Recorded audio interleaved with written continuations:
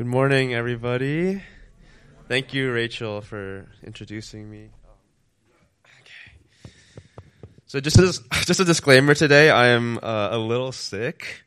So I apologize ahead of time if I have to grab a sip of water or slow it down. But I'm going to do my best to get through this message. And honestly, when you're weak like that, you can only lean on the Lord more, so you're not really at a disadvantage. So happy Mother's Day to everybody. It's really awesome to celebrate moms, but just women in general. I just want to give a shout out to all the moms that are with Renew, that are core members here. We really appreciate the ways that you guys serve and bless the congregation. And we just learned so much from you, and we're really appreciative of you guys. So thank you so much for that. So in Renew tradition, we're actually going to start with a question. Oh, wait, do I have a question first, or do I have to... Hold on. Yes, here's a question to discuss. In 2 or 3s, and this is one of the most important parts of the service, because you get to meet maybe a new neighbor, you get to hear their story maybe, or introduce yourselves. But the question is, when have you felt rejected before? It can be in social circles, relationships, family, friends, whatever it might be. So just turn to a neighbor or two, introduce yourself if you don't know each other, and share. And I'll bring you guys back in a few minutes. So feel free to break off. Okay, everybody, we're going to bring it back right now.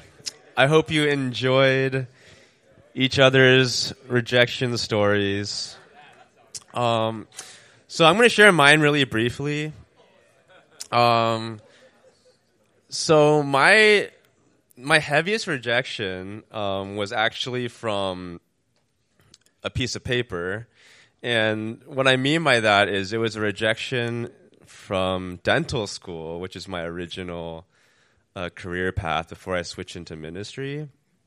And it might not sound that problematic, kind of whiny or insignificant, but the reason why it turned into actual real rejection than just my career is because it changed my relationship with my family. For the longest time, the reason why I thought I was on this earth was to become a dentist, and that was a huge influence from my family. And when it didn't happen, it was pretty much like, you're not part of the family anymore, or you're not worthy to, be a son. So even though it started off as just a simple letter in the mail, that turned into a really crippling, relational thing with my parents, and even some friends that have successfully made it through. That's my rejection story, among others.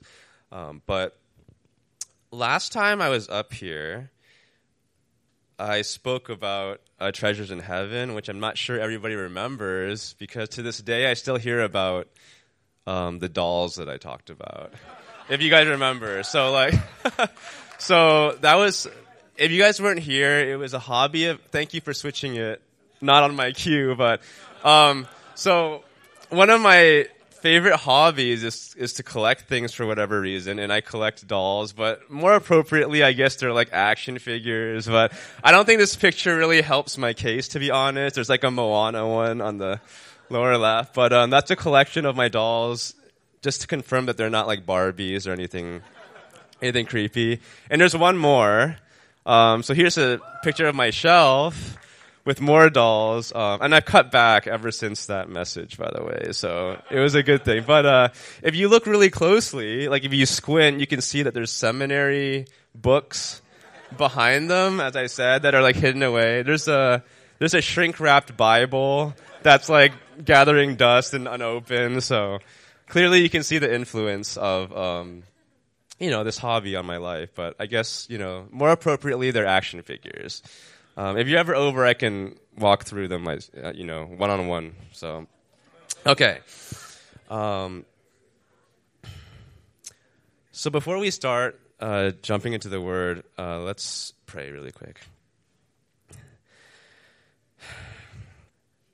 Heavenly Father, Lord, we just thank you for another day that you've made, another day we can wake up and enjoy you, enjoy a relationship with you, our Father in heaven. And just pray for all those that have come through the doors this morning, that you would refresh our souls, that you would meet us here where we are. Whoever has burdens, may you just make them light. May you extend the invitation to all those that need it. And for those of us that have already received that, may you just continue to strengthen our faith. May you just be real to us. Thank you for the book of Matthew. Thank you that we can walk through together as a church. May you bless this time, and may it be about you. In Jesus' name, amen. Okay, so we're in Matthew chapter 9, and this is the passage that happens right after, last week's passage, and hopefully if you went to small groups, we covered this a little bit already. But the interesting thing is, this is the part in the story where Matthew actually writes about himself. He is traditionally the author of this gospel, and here he writes about how he met Jesus. And it's just a really interesting account of that, and what happens there is also very, very powerful. So I'm going to read through verses 9 to 13 right now, and follow along if you have your Bibles or your phones. Reads this: As Jesus passed on from there, he saw a man called Matthew sitting at the tax booth. And he said to him, "Follow me." And he rose and followed him. And as Jesus reclined at table in the house, behold, many tax collectors and sinners came and were reclining with Jesus and his disciples.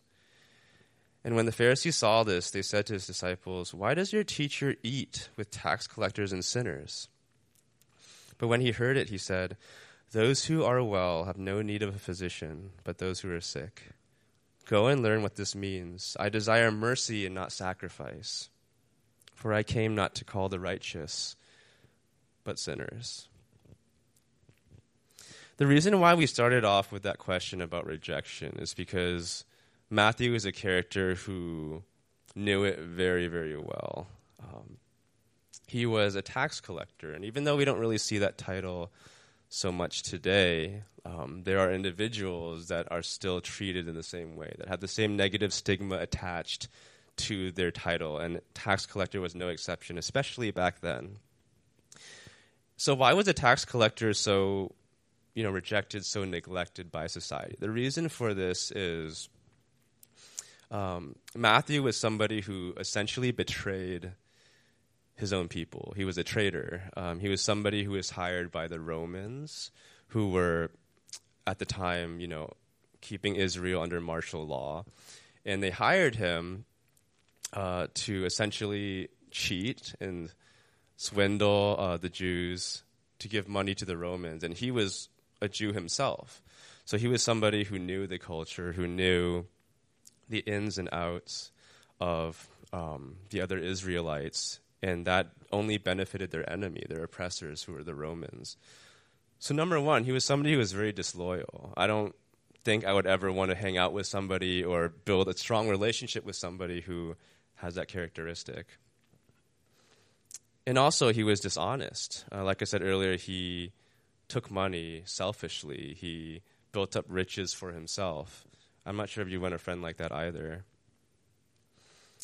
So after all these things that he's guilty of, who would like him? Who would hang out with somebody like Matthew? And the answer is probably very few people. He probably didn't have a lot of friends outside of other tax collectors, in fear that they would be robbed, or that he would call the Roman authorities to beat his own friends. And when it comes to family, he probably didn't have a good relationship with them either. When they have gatherings and they have dinners, he was probably the one who wasn't invited because of all the weight and the dishonor that comes with his profession.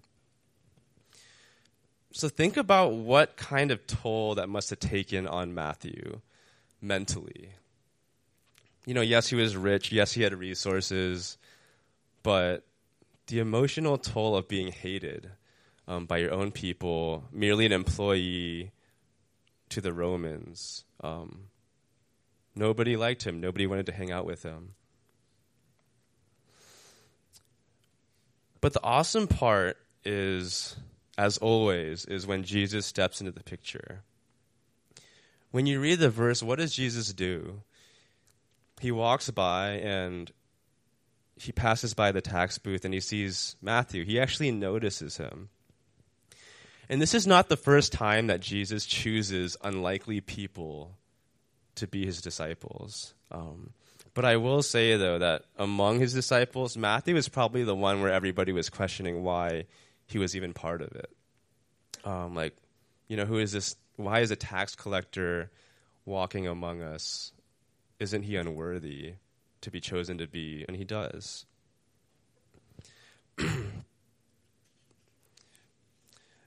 The crazy thing is this exact same thing happens in the passages that we looked at previously. We've seen a lot of miracles with healings, with exorcisms. We have, for example, the leper who was rendered untouchable by society. We have the demon-possessed men who were shackled to a tomb outside of the city, just signaling that they were essentially dead to everybody else. They were left there to die. And what does Jesus do with each of them? He goes out of his way to work on them, to heal them. He doesn't stop by to talk to the person who has the most education or the most resources. He goes to the ones that are sick, the ones that are dying. So what do we learn from that attitude that Jesus puts on? It's that he specifically targets the marginalized to interact with them. Those are the highest on his list. He came for that very reason, to comfort those that need it the most. And even though Matthew might have been healthy, he might have been rich, his soul was still very sick. He was still very selfish. He was still so weighed down by his sin. And the worst part is that he felt like nobody could ever forgive him. He felt like he was probably unlovable. And yet Jesus was able to fulfill that by calling him into his ministry. That's exactly how Jesus continues to chase us today. It's easy to leave this in the text and be like, okay, so maybe there was that one time that Matthew was a good choice to be a disciple, but today it doesn't really happen. The rejected are rejected. Some of us have been hurt by our experiences with other Christians or church. But Jesus' attitude towards the marginalized and those that are weighed down by their sin is no different today. No matter what you have done or what is weighing you down in your past, the invitation is still extended to every single person. And that is the beauty of his ministry. That's the beauty of the church, that we're called to imitate that exact same attitude.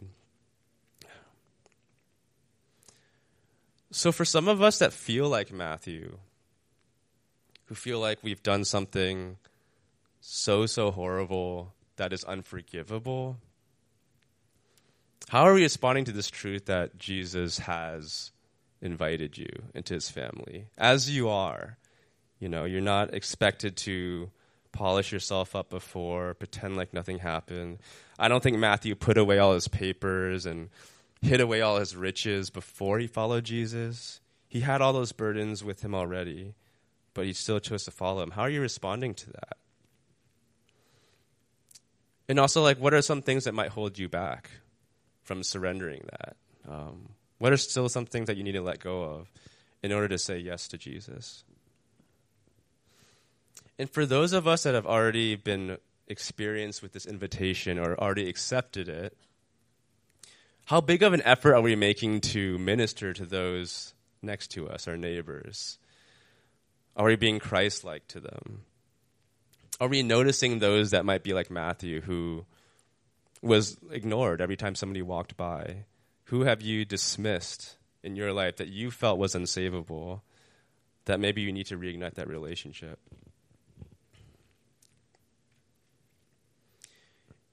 In verses 10 to 13, we see the Pharisees once again introduced, and they've been in the passages for chapters now. And it's a really profound section because Jesus describes, he describes himself, his role as a physician. And to kind of illustrate what he means by, only the sick need physicians, not the well. I'm going to share a brief story related to Mother's Day about my mom and how I felt personally very, very helpless and needy at one point. Actually, still probably, but. So one of the fondest memories with my mom is actually a time when I was very, very physically ill. I was maybe in middle school, and I had caught pneumonia, which I think is pretty serious for somebody who's younger. And yeah, I don't think I've ever been so helpless. I was, feverish, cold sweats. At such a young age, I was considering whether I was going to die or not because I was so dizzy and feverish and stuff. I was pretty much hallucinating. All the dreams I had made no sense, and I'd always tell them to my mom. And honestly, I didn't even have the strength to reach over to my nightstand to get medicine for myself. And the awesome thing about my mom is that she always took off work to be with me. And I think that was such a good medicine for her to be by my side, to feed me the medicine, which I had trouble taking because I couldn't swallow pills back then. So she would have to break open these capsules, stir it with food. It sounds really gross, but applesauce and stuff, and hand feed it to me. But I needed her so badly. I was fully dependent. And it's been a while since I felt that way. But at that moment, I felt like she was the only one keeping me alive. Jesus' purpose was to seek out the sick. Another analogy I can draw is, what's the point of a doctor going to med school if afterwards he never interacts with sick people? He's only a doctor when he is in hospitals, when he's in areas of people who need it. But if not, nothing makes him a doctor. He's just going to be a person. And this is what Jesus is saying. He's saying that the people that I came for are the sinners, are those who know that they're sick and know that they need me. But the biggest problem is that not all of us realize that we are sick. I'm sure it's relatable that there's a lot of barriers that might cover it up well, that prevent us from feeling the symptoms of being spiritually sick. But the prime example of somebody who characterizes that, where, I think I'm okay, I feel pretty good, is the Pharisee. And once again, they show up in this passage again. They're looking on with self-righteous judgment in their eyes, as always. And the thing is, Pharisees are very good at keeping the law. They're all about the ceremonial practices, fasting, the offerings and all that stuff. They were actually really good at it. But where they missed the mark is the words of men ended up being more important and greater than a love for God first. That's why they were so preoccupied with looking good on the outside and impressing other people, when in reality they were missing the reason why they were doing these things, why they were fasting, why they were doing all these rituals. And it's so easy for us to accuse the Pharisees as being the bad guys. They are, if you were to read through all the Gospel, you say, the enemy is definitely the Pharisees, because Jesus always has to teach them, always has to rebuke them and put them in their place. But honestly, there's a piece of that in every single person as well. There's a Pharisee inside of me, and I know that for a fact because I'm kind of learning the hard way right now in ministry. So I switched, from healthcare to ministry, but a big part of that was, if I'm in ministry, nobody's going to question my spirituality. Everything I do is for the church, it's for God. I'm this holy person, and I'm even fooling myself of that too. But to be honest, you can read, you saw the thickness of some of those books, thousands of pages. You can read that. Oh, and by the way, it's ridiculous how in the syllabus they can just ask you in a week to just read like 1,000 pages as if it's doable, which is not. So you skip some of it sometimes. But you can read 1,000 pages of, theology, Christian ethics, and all that stuff. And you can complete your assignments on time. You can get a good grade. But it could do nothing for your relationship with Jesus. It could do zero. And that's kind of shocking because it seems not to make sense. Like, isn't that the reason why I'm doing all this stuff? To feel closer to God, to learn more about him and build that relationship. And yet, there's that detachment. Also, another thing is when I do my references for research papers, the Bible becomes just another book in my stack. I'm citing it. It's just, purpose-driven life, strength to love, disciplines of a godly man, and then Bible, and then you just keep on going. I can at least stop for a second and realize how important this specific reference is. But for a seminary student, or even for somebody who loves the Word, it can just become another book. And my last confession is to the college ministry that I lead on Fridays. There's times where I prep or I lead worship, and, I question whether I'm doing that. I'm compelled to do it because of a love for God, or is it just because, these students need to be fed? Let's just serve in that way. Does it come from a love of God first? This type of Pharisaical behavior alters the way that we treat other people and God himself. Sorry. One of the biggest symptoms of having this mindset of so much knowledge, you feel like your head's going to explode with just like how much you know about God. It can be judgment on other people. I know that when I first moved to SoCal from Berkeley, I did the whole church hopping thing, and there were times where I walked into a church and I just was not feeling it because, the worship wasn't good. I'm like, you only got like one mildly talented guitarist and your and your vocalist is like so. I know it actually is horrible. It's bad. You're allowed to criticize that. And I walked down that worship was just so unworthy. Like, and these are like, close to actual quotes that I was thinking in my head. But that's so ridiculous, right? Like, who can walk in and say that this church isn't worshiping authentically? Like, this is the way that they've been led to praise God, and I'm the one at fault because of that mindset. They're guilty of nothing, but for me, guilty of much. But a worse symptom of having this perspective of judgment is you're no longer reliant on God anymore. Somebody comes up to me and tries to rack my brain about, questions about theology and stuff. There's been times where I just say, there's a book for that.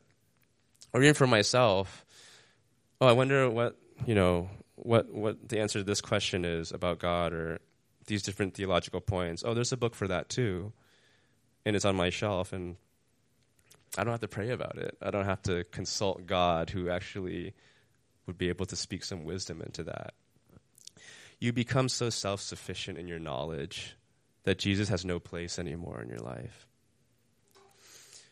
When I first started school here, my friend, upon hearing that I was, pursuing ministry, he sent me a book.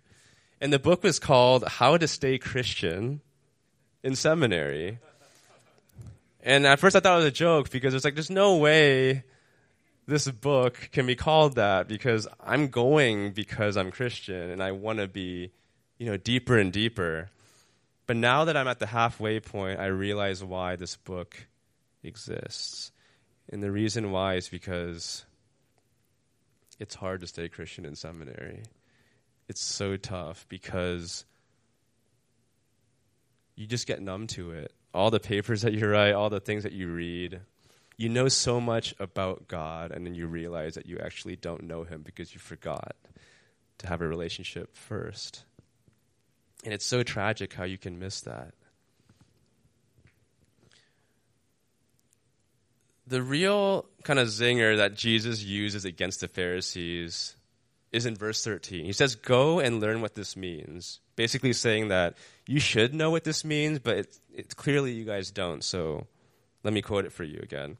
I desire mercy and not sacrifice. And this is actually an Old Testament reference from Hosea 6:6. You might have that subnote or the footnote on your Bibles.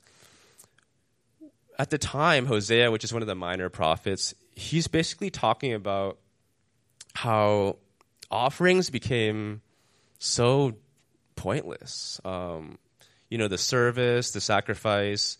It was originally supposed to illustrate how nasty and ugly sin was. But at that point, it was just like, it's time to sacrifice to God. Let's bring out a lamb, get it done, and then move on with our day. It's just a routine thing. But have we forgotten that God actually wants steadfast love and mercy first, before our service, before our sacrifice? He doesn't need another cow. He doesn't need another lamb. But what he desires in us is transformation. If we're about pleasing God and paying attention to what he wants in us, shouldn't we pay more attention to that first? But in saying this, Jesus tells the Pharisees that you guys put so much weight on the law, on what's on the outside, the ceremonial practices, and you have no heart for God. That's a problem. I'm going to go through verses 13 to 17 really quickly. I'm not going to unpack everything in it, but basically the Pharisees judge the disciples now. First they judge Jesus for sitting with tax collectors and sinners, and now they're moving on to what the disciples are, quote-unquote, doing wrong.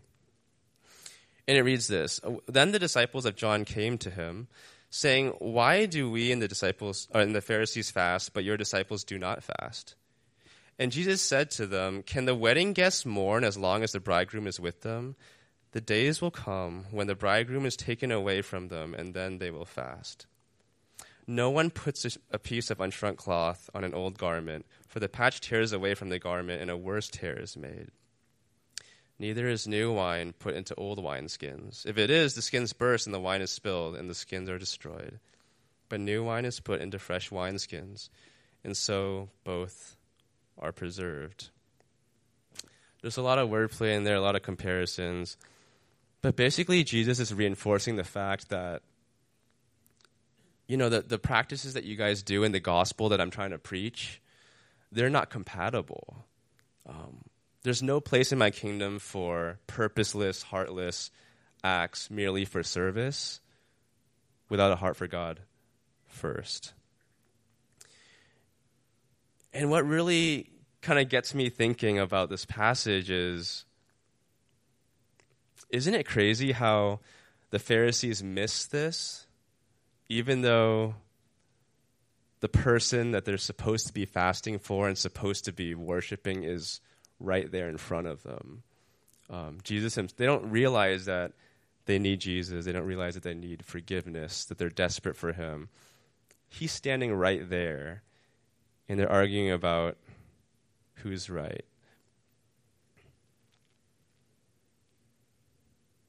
Are there moments where we fail to see Jesus even though he's right in front of us?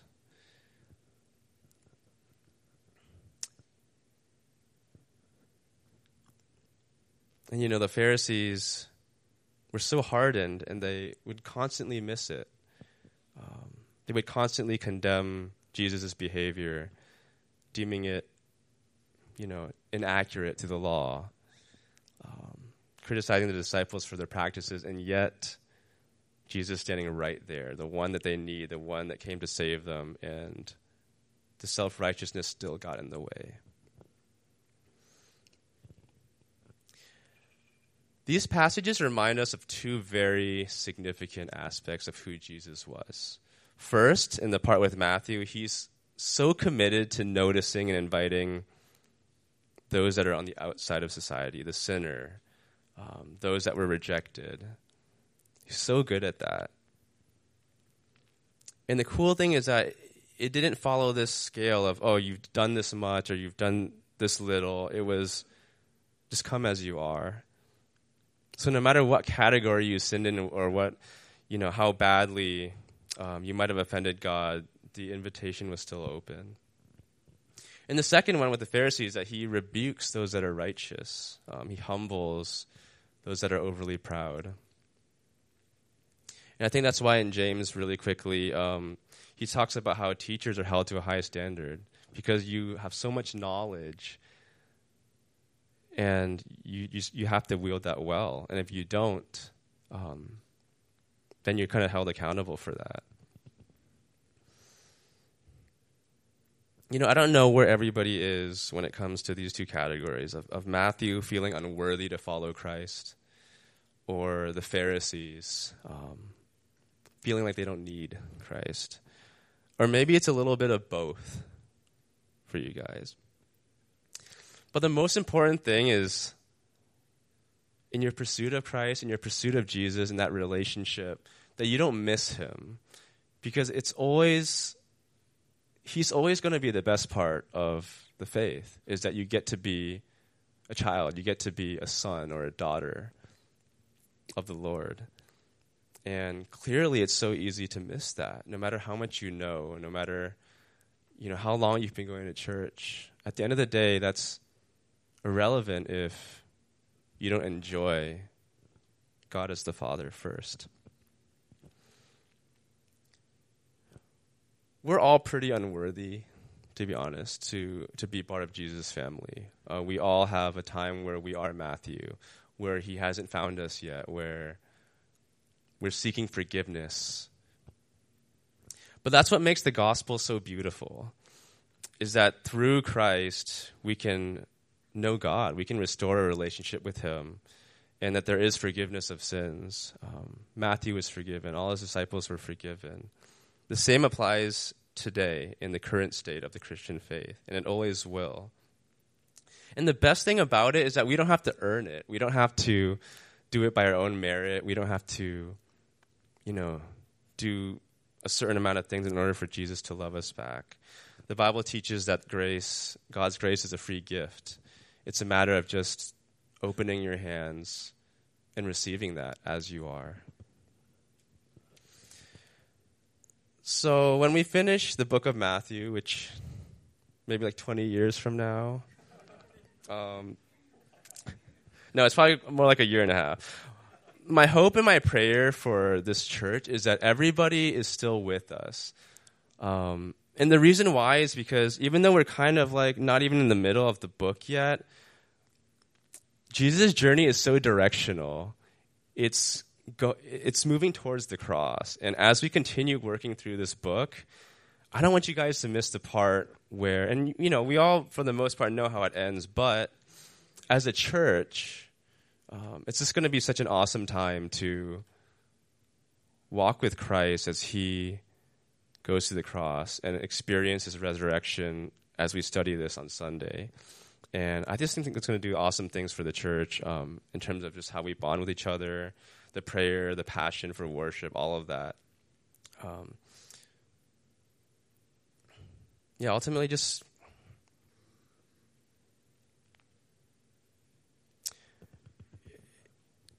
as somebody who wants to do this for the rest of my life, when I realized how sad it was that I could miss the most important thing despite doing so much, it was pretty devastating. I never questioned whether I wanted to do it or not anymore, but it got me thinking about, where am I at with this? Where is everybody else at with this? Is God actually real to me? Like, am I doing this because I love him first? And really the only way out of that is to be introspective. Spend time in the Lord examining yourself, where you are with it, before you even, pick up a pen to journal, or before you start another book. always keep it about God first. And, our foundation has to be established in that way before we do anything. Let me pray. Wilson's going to come up and talk us through communion, but I'm going to pray us out really quick. Heavenly Father, Lord, we thank you for the richness of your word. There's just so many details that we can miss. Even though we know this book, we know you inside out, Lord, there's always so many mysteries. There's always so much more that we have to do. And God, we forget you so often, even though we do so much. And we don't want it to be like that. We want it to be fulfilling spiritually. We want to be able to say that I'm doing this for you, and because of that, I'm doing it for others. Go easy on us when we mix it up, Lord, because it happens all the time.